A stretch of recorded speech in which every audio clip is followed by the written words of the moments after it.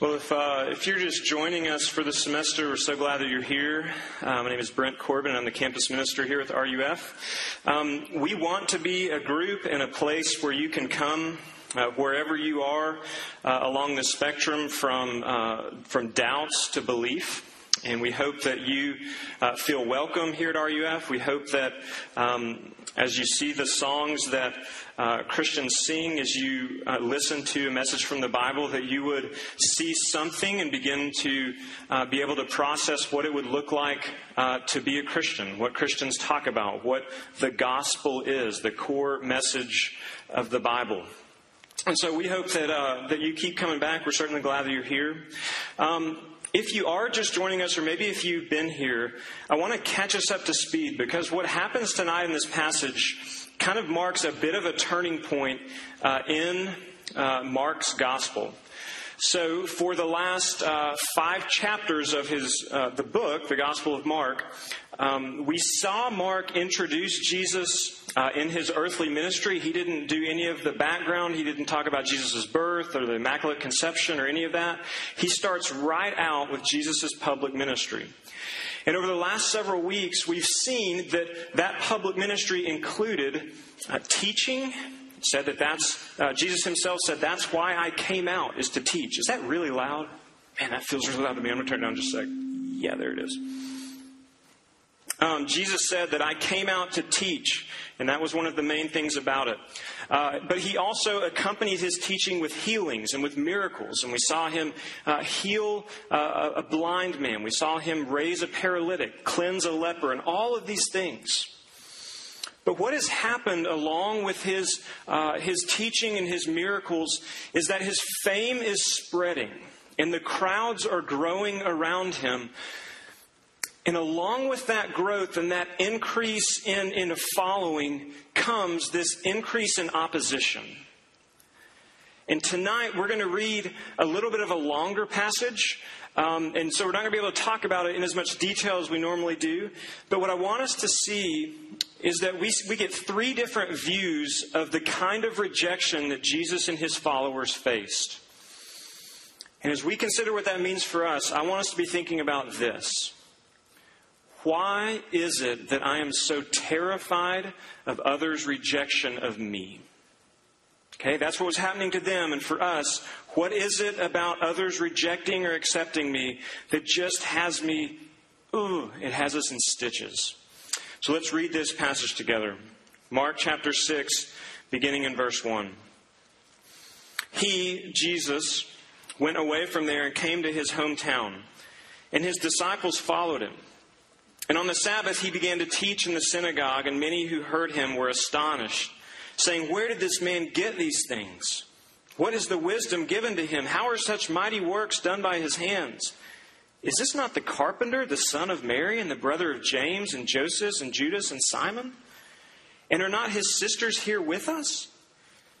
And they took offense at him. And Jesus said to them, "A prophet is not without honor, except in his hometown and among his relatives and in his own household." And he could do no mighty work there, except that he laid his hands on a few sick people and healed them.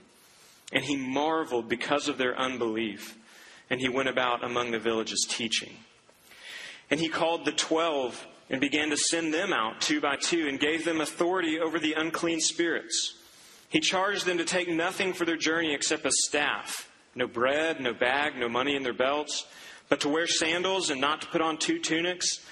And he said to them, "Whenever you enter a house, stay there until you depart from there. And if any place will not receive you, they will not listen to you, or when you leave, shake off the dust that is on your feet as a testimony against them." So they went out and proclaimed that people should repent. And they cast out many demons and anointed many with oil who were sick, and he healed them. King Herod heard of it, for Jesus' name had become known. Some said, "John the Baptist has been raised from the dead. That is why these miraculous powers are at work in him." But others said, "He is Elijah." And others said, "He is a prophet like one of the prophets of old." But when Herod heard of it, he said, "John, whom I beheaded, has been raised." For it was Herod who had sent and seized John and bound him in prison for the sake of Herodias, his brother Philip's wife, because he had married her. For John had been saying to Herod, "It's not lawful for you to have your brother's wife." And Herodias had a grudge against him and wanted to put him to death. But she could not, for Herod feared John, knowing that he was a righteous and holy man, and he kept him safe. And when he heard him, he was greatly perplexed, and yet heard him gladly. But an opportunity came when Herod, on his birthday, gave a banquet for his nobles and his military commanders and the leading men of Galilee. For when Herodias' daughter came in and danced, she pleased Herod and his guests. And the king said to the girl, "Ask for me whatever you wish, and I will give it to you." And he vowed to her, "Whatever you ask me, I will give up to half my kingdom." And she went out and said to her mother, "For what should I ask?" And she said, "The head of John the Baptist." And she came in immediately with haste to the king and asked, saying, "I want you to give me at once the head of John the Baptist on a platter." And the king was exceedingly sorry, but because of his oaths and his guests, he did not want to break his word to her. And immediately the king sent an executioner with orders to bring John's head. He went and beheaded him in the prison and brought his head on a platter and gave it to the girl. And the girl gave it to her mother. And when his disciples heard of it, they came and took his body and laid it in a tomb. This ends the reading of God's Word. Let me pray for us real quick before we look at it together. Father in heaven, I confess that this passage, this story, the idea about being rejected, whenever I'm faced with my own worship of what people think about me and their approval of me, it's hard. And I know that I'm not alone here tonight. I know there are many in this room who functionally live enslaved to wondering what the people around them think about them. I pray that tonight, through this passage, by your Spirit, that you would grant us freedom from that bondage. And I pray that we would find in Jesus and his good news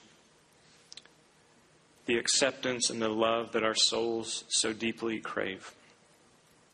We pray and ask these things in your name. Amen. I'm going to tell you a story real quick about Jenna. Jenna was a real student here at TU, but I changed her name, so no need in thinking about who she is.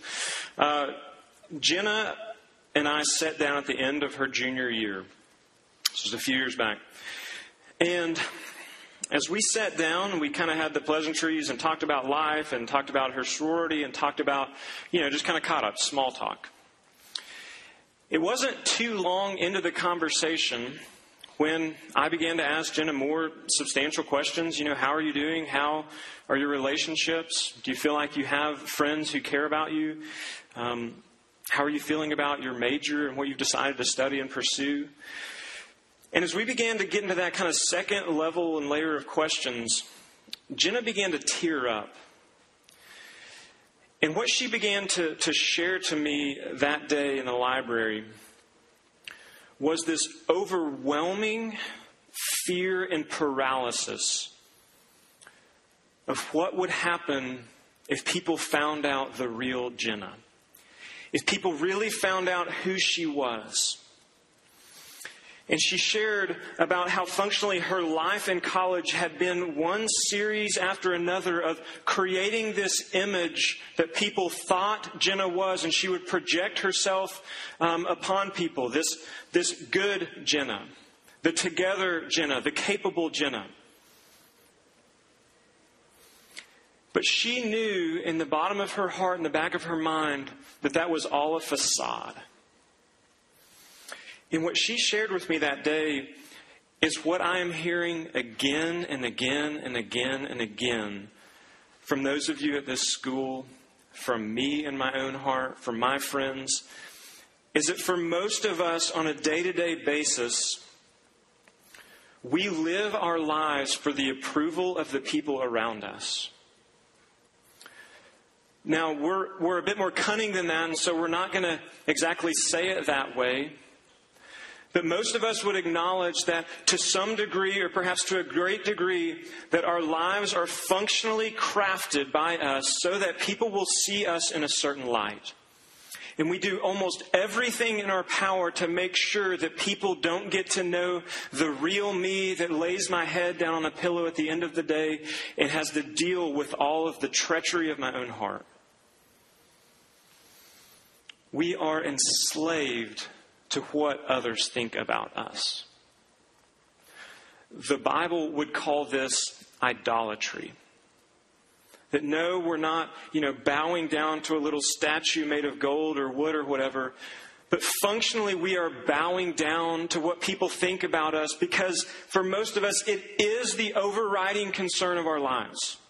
It is what we have decided matters above everything. And so functionally, we worship it. And where that has most of us is in a place of tremendous anxiety and fear of being found out. And you live your lives, you go around wondering if anyone will ever find out the real you. And you're terrified of that. But here's the thing. The flip side of that is that you are lonely. You are lonely because when your whole life is spent projecting this image of who you want to be out on other people, people don't actually get to know the real you. And so you walk through life thinking that you don't have any friends, that you don't have anyone who knows you at the depths and loves you in that place. And tonight we're going to look at 3 different kinds of rejection. And what I want to suggest is that deep desire and longing that every single one of you has to be loved and accepted for who you are will only and can only be met by Jesus. And to the degree that you move out into the world trying to get that deep need met from the people around you is to the degree that you will be anxious and lonely and miserable. Don't believe me? Let's see. The first passage that we look at, in the first little chunk of this, we see that Jesus himself was rejected by those closest to him. He was rejected by those in here, his close circle of family and friends in his hometown. In verses 1 through 6, we read that Jesus goes to Nazareth, which is his hometown. Several years back, after I had left my prolific career in banking after 1 year, I went back to my hometown, to the golf course where I grew up playing, and I was about to begin this 2-year internship with this campus ministry I'd gotten involved with in college called RUF.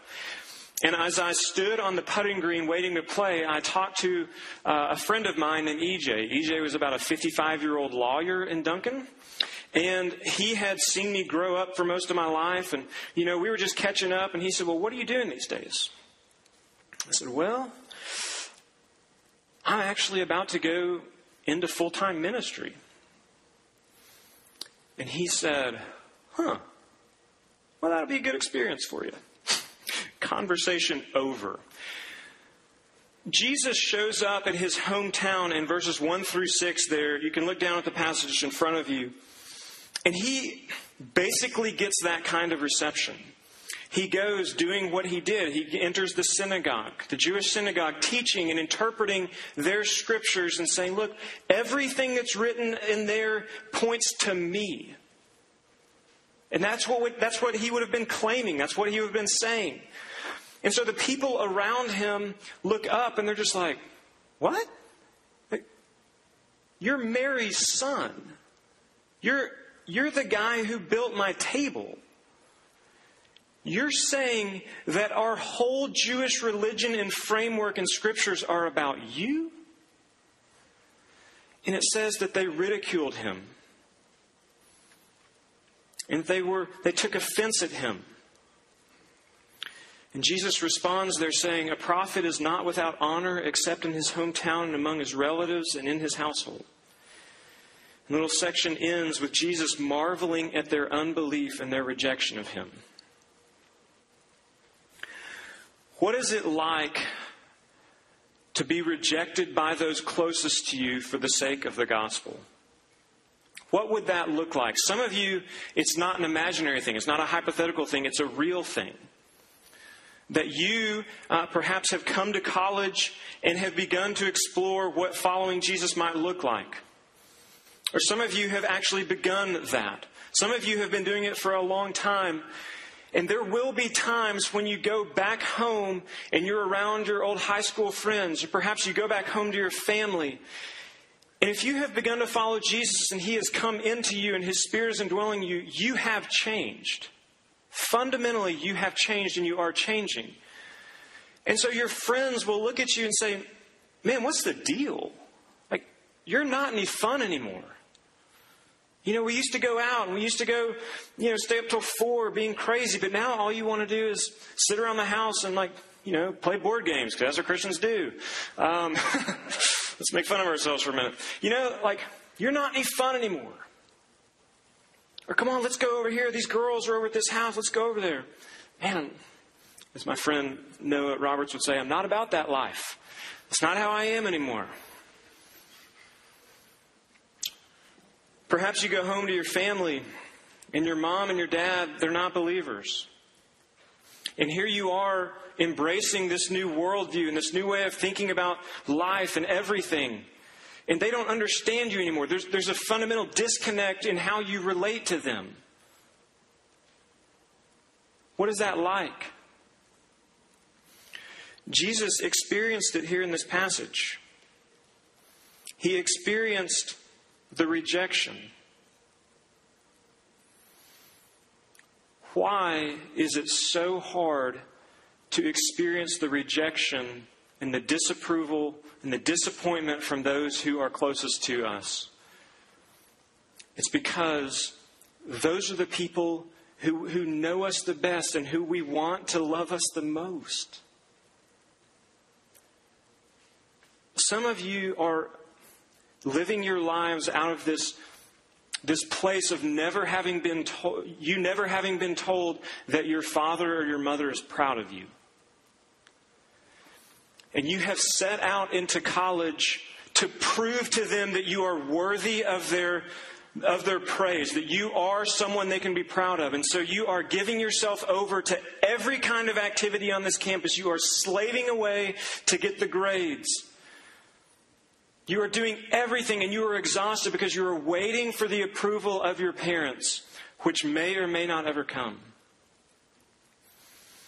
And I would suggest that for those people to whom we look for that kind of deep approval and acceptance, to the degree that they reject us, will be all the greater in its amount of pain.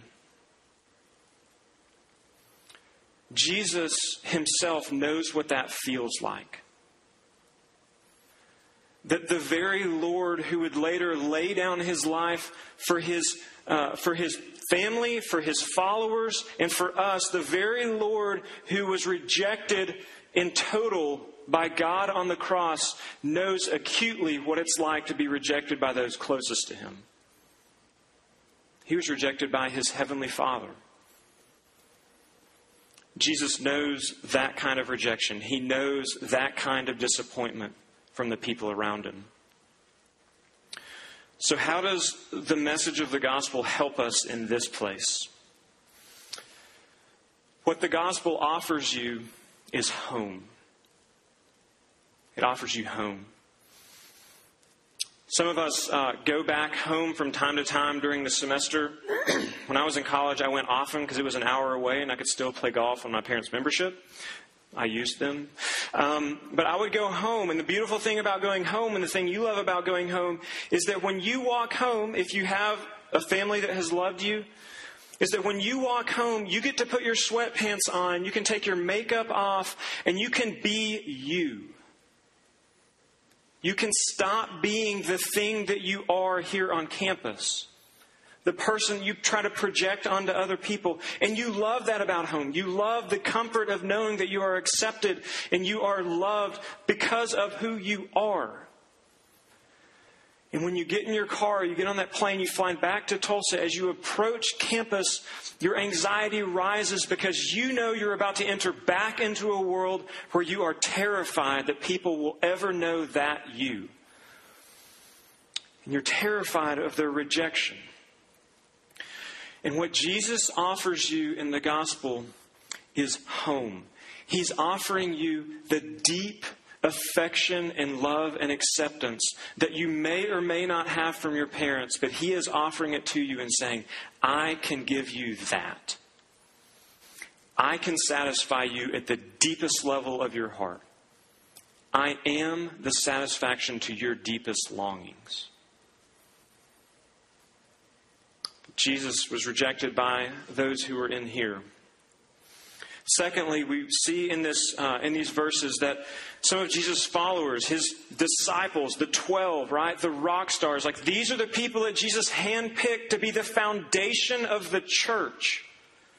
And here He is in verses 7 through 13, and He's equipping them, and He's giving them their marching orders, and He's sending them out to spread the good news of the kingdom of God, that there is hope and there is life and there is joy to be found in Jesus.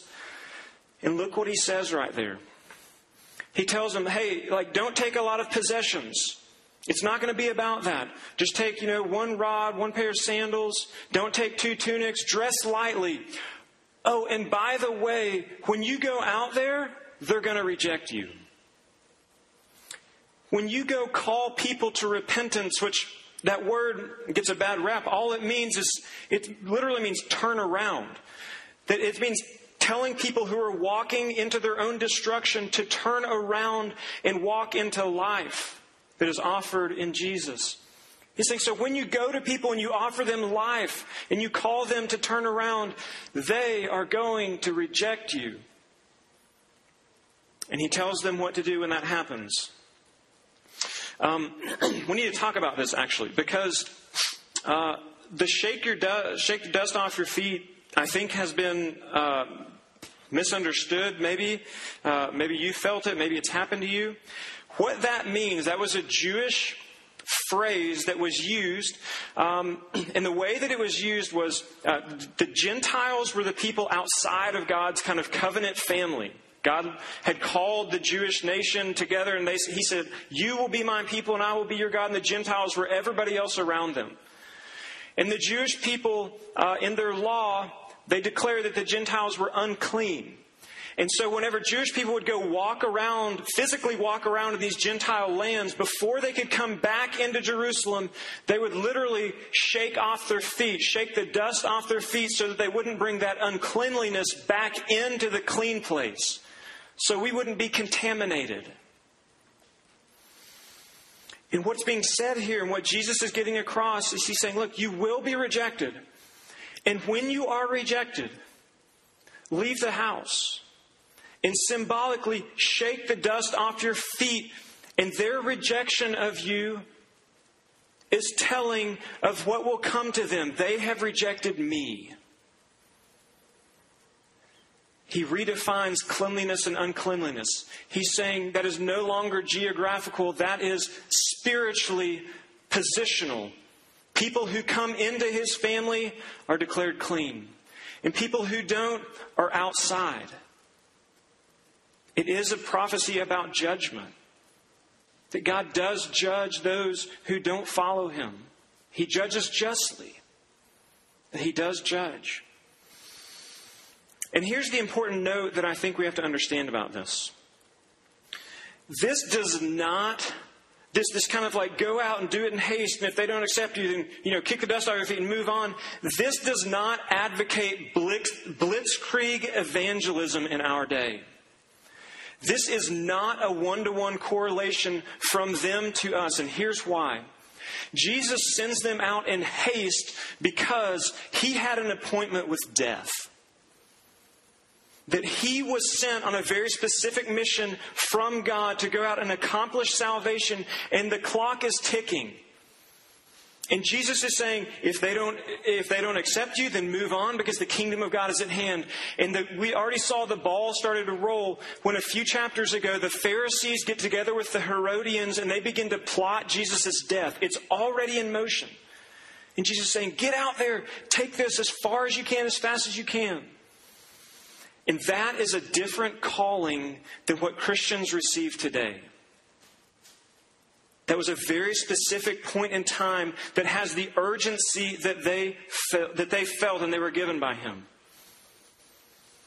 It does not mean that you go out and do evangelism and tell people about Jesus as fast as you can and you don't take the time to get to know them and you just move on. If they reject you, you're never friends again. It doesn't mean that. The larger scope of what the Bible calls people to is loving your neighbor, is loving your enemy even, being patient with those, and walking with them.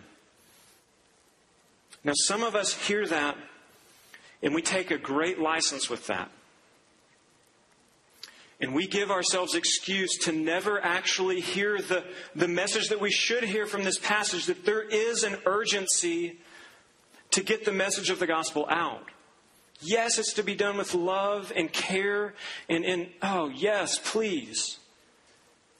But friends, every single person in this world will die.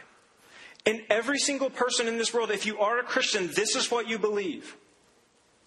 Every single person around you will face God and will be liable to his judgment. Penn Jillette. Penn Jillette is a famous atheist. He has a comedy show that's been running for, decades now out in Las Vegas. He had this really interesting YouTube video a few years ago. It's been several years ago now. And he basically sits down in front of his computer at the end of one of his shows at night, and he looks down at his little screen camera right there. And he just tells the story. He tells the story about a guy who came up to him after his routine that night. Usually they're out there handing out autographs and doing different things.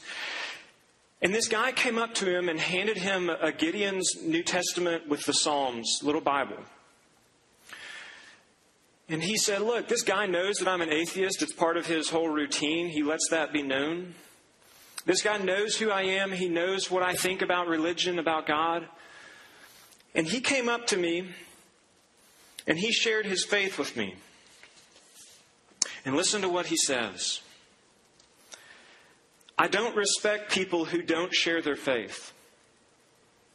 If you believe that there is a heaven or a hell, or that people could be going to hell or not get eternal life, and you think it's not really worth telling them this because it would make it socially awkward, and he admits, he says, and atheists think people shouldn't proselytize. They think that people should keep religion to themselves. But what he's saying is that if you are convinced that God is real and that there will be an eternal judgment, he says, how much do you have to hate somebody to not share your beliefs with them? How much do you have to hate somebody to believe that everlasting life is possible and not tell them that?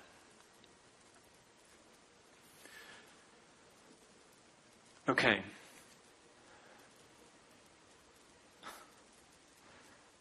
Jesus looks at his disciples when he sends them out and he says, the world will reject you.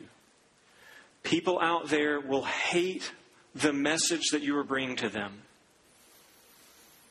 Even in the way that we do it as caring and as loving and as patient as possible, people will absolutely reject the message of the gospel. But you have to know that that does not mean that you are failing at what you're called to do. Because Jesus gives this promise. And the whole Scripture gives this promise that God is the one who saves. That it is not about any carefully worded gospel presentation or something that you do or the way that you present that is going to convert someone or bring them to faith in Jesus. God is the one who saves. And so for you, as you think about what it might look like to move out into the world and face this rejection, what we have to consider, what you and I have to consider is, how do I lovingly take this to the people around me? With urgency, yes, because if I actually do love people, then I have to talk to them about this. Now, we don't want to add offense to the gospel, but the gospel message itself will be offensive. Because here's the first step.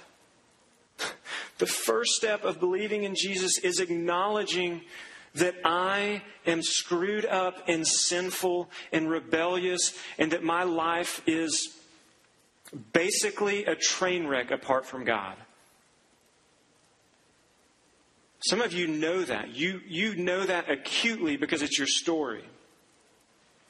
Others of you, your sin is more deceptive and it's quieter, and it's the self-righteousness, and it's the judgmentalism, and it's the selfishness, and it's that stuff that most people don't see but is in there. And to believe the gospel fundamentally means that you have to own that. You can't make excuse for it. You look before the God of the world and say, here's who I am. This is what I'm bringing to the table. And God, you have every reason to judge me. You have every reason to want nothing to do with me. I have run far from you. But the second half of the gospel is this, that Jesus came to save sinners. He came not for good people. He came to save and love failures. And so, friends, when you take that message out into the world, you will be rejected. But take heart, they rejected Jesus too, and they rejected his disciples too. You will be persecuted for your faith. Get ready, is what Jesus is saying. Thirdly, we see another kind of rejection here. We see rejection from the powers that be, from those who are up there, from the institutions.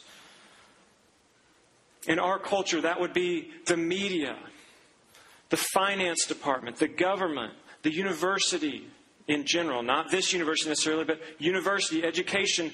The institutional powers in this world will hate you because they hated Jesus and his message. In verses 14 through 29, we can't go into a ton of detail about this John the Baptist thing, but it's fascinating because what happens is John the Baptist was sent by God to basically make a way for Jesus. And he came preaching this message of saying, get ready. And he said also, repent, turn around from going that way and move toward God, and said, the Messiah is coming. The one who's going to make all things right. He is here. And people rejected him, and some people believed. And that message was for everyone. It was for the people out in the desert. And apparently it made its way into the high court, into the royalty. Herod knew John. And John comes to Herod and is like, hey, buddy, you can't get married to your brother's wife, right? Like, that's not cool. That's not lawful. You can't do that. You need to repent. And that made Herodias, the brother's wife, who's now Herod's wife also, it made her furious. And Herod has this weird interaction there because he kind of respects John. He sees that John is a holy and righteous man. And so it says that he didn't want to put him to death, but his wife did. And so he's caught here in the limbo. And then there's this great feast where presumably Herod is probably very drunk. That would not have been uncommon for that type of feast. Herod, so let's just assume, I may be wrong, it's okay. Herod's drunk. His stepdaughter comes in and does an erotic dance. That's what she's doing for her stepdad. It pleases him, and he says, I'll give you whatever you want. Up to half of everything I have is yours. She looks at mom and says, what do you want? I want John the Baptist dead. I want John the Baptist dead. Okay. Interestingly, look at that. It says that Herod, for fear of the oaths, because of the oaths that he had made and because of his guests, you think Herod had approval issues? You think Herod was enslaved to what people thought about him? He went against his conscience and murdered a man because of what the people at the dinner thought about him. John the Baptist is killed by the royalty because they could. Herodias wanted him dead. He was dead. An executioner went and took his head off. What about us? How does that in any way in the world relate to us? When I was growing up, when I was in youth group, and you would come to passages in the Bible and we would talk about being persecuted for believing in Jesus, everything that followed after that was just like hypothetical. Well, I know in America, we're not really that persecuted, so we kind of like make up a scenario where it kind of was persecution and could make us feel better about ourselves. But y'all, that was like 10 and 15 years ago. And we live in a different world right now. Absolutely a different ballgame. And you know this and I know this. If you seek to live a life of following Jesus and submitting yourself to the Bible and living biblically, you will be made fun of. You will be called a bigot. You will be marginalized. You will be hated. You will be excluded. You will be everything.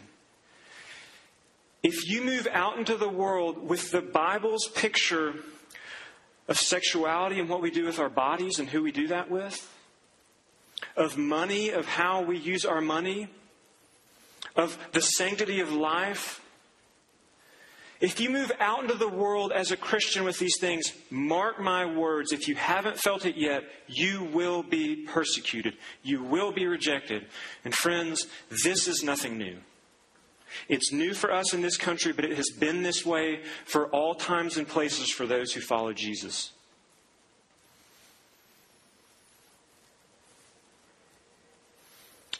And it's because of these things, the fear of being rejected by those closest to us, the fear of being rejected by just people out there and those we may not even know yet, the fear of being rejected at an institutional and at a powerful level leads us to really, quite honestly, be paralyzed about following Jesus. Because to do that is going to mean you will face rejection. And let's go all the way back to the beginning. When you have decided that what people think about you is the most important thing in your life, and you are living for the approval of everyone around you, then it is going to be hard to live your life for Jesus.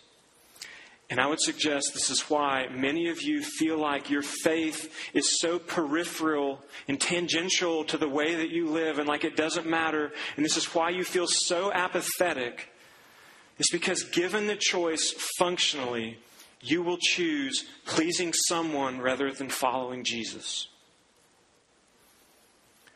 And I get that. It is hard. You may be looking at me saying, yeah, but Brent, you did it. You gave up your career to be a pastor. I know. You're right. I did. Why for the last 3 days have I been terrified about standing in front of you saying this very thing?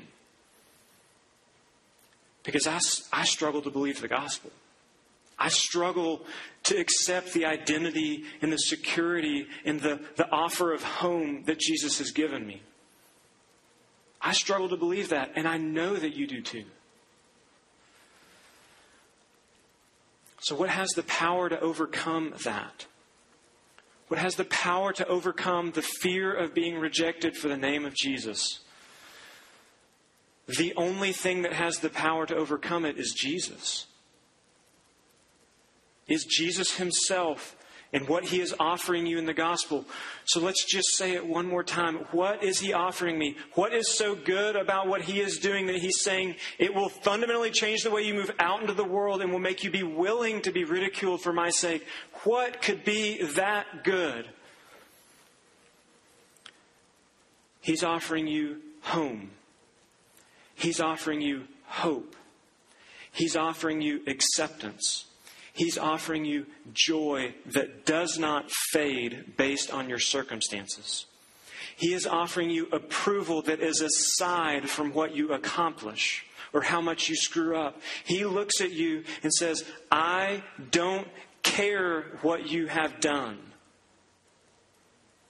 I have already taken care of that on the cross, and I experienced the full rejection from God the Father so that you would never have to. So that when you die, that is the beginning of the rest of your life. And you have nothing to be afraid of.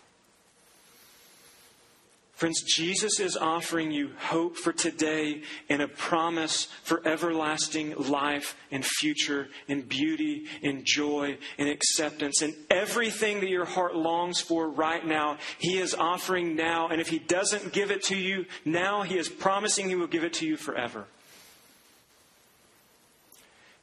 And when that makes its way down into your heart, and when the gospel becomes more true of you, you will change bit by bit. Slowly but surely, God will conform you to the image of His Son, and you will be rejected. But He says, count it as joy when you suffer rejection for my name. Will you be rejected for Jesus' sake? And yes, it will cost you now, but the payout is forever. Let's pray together.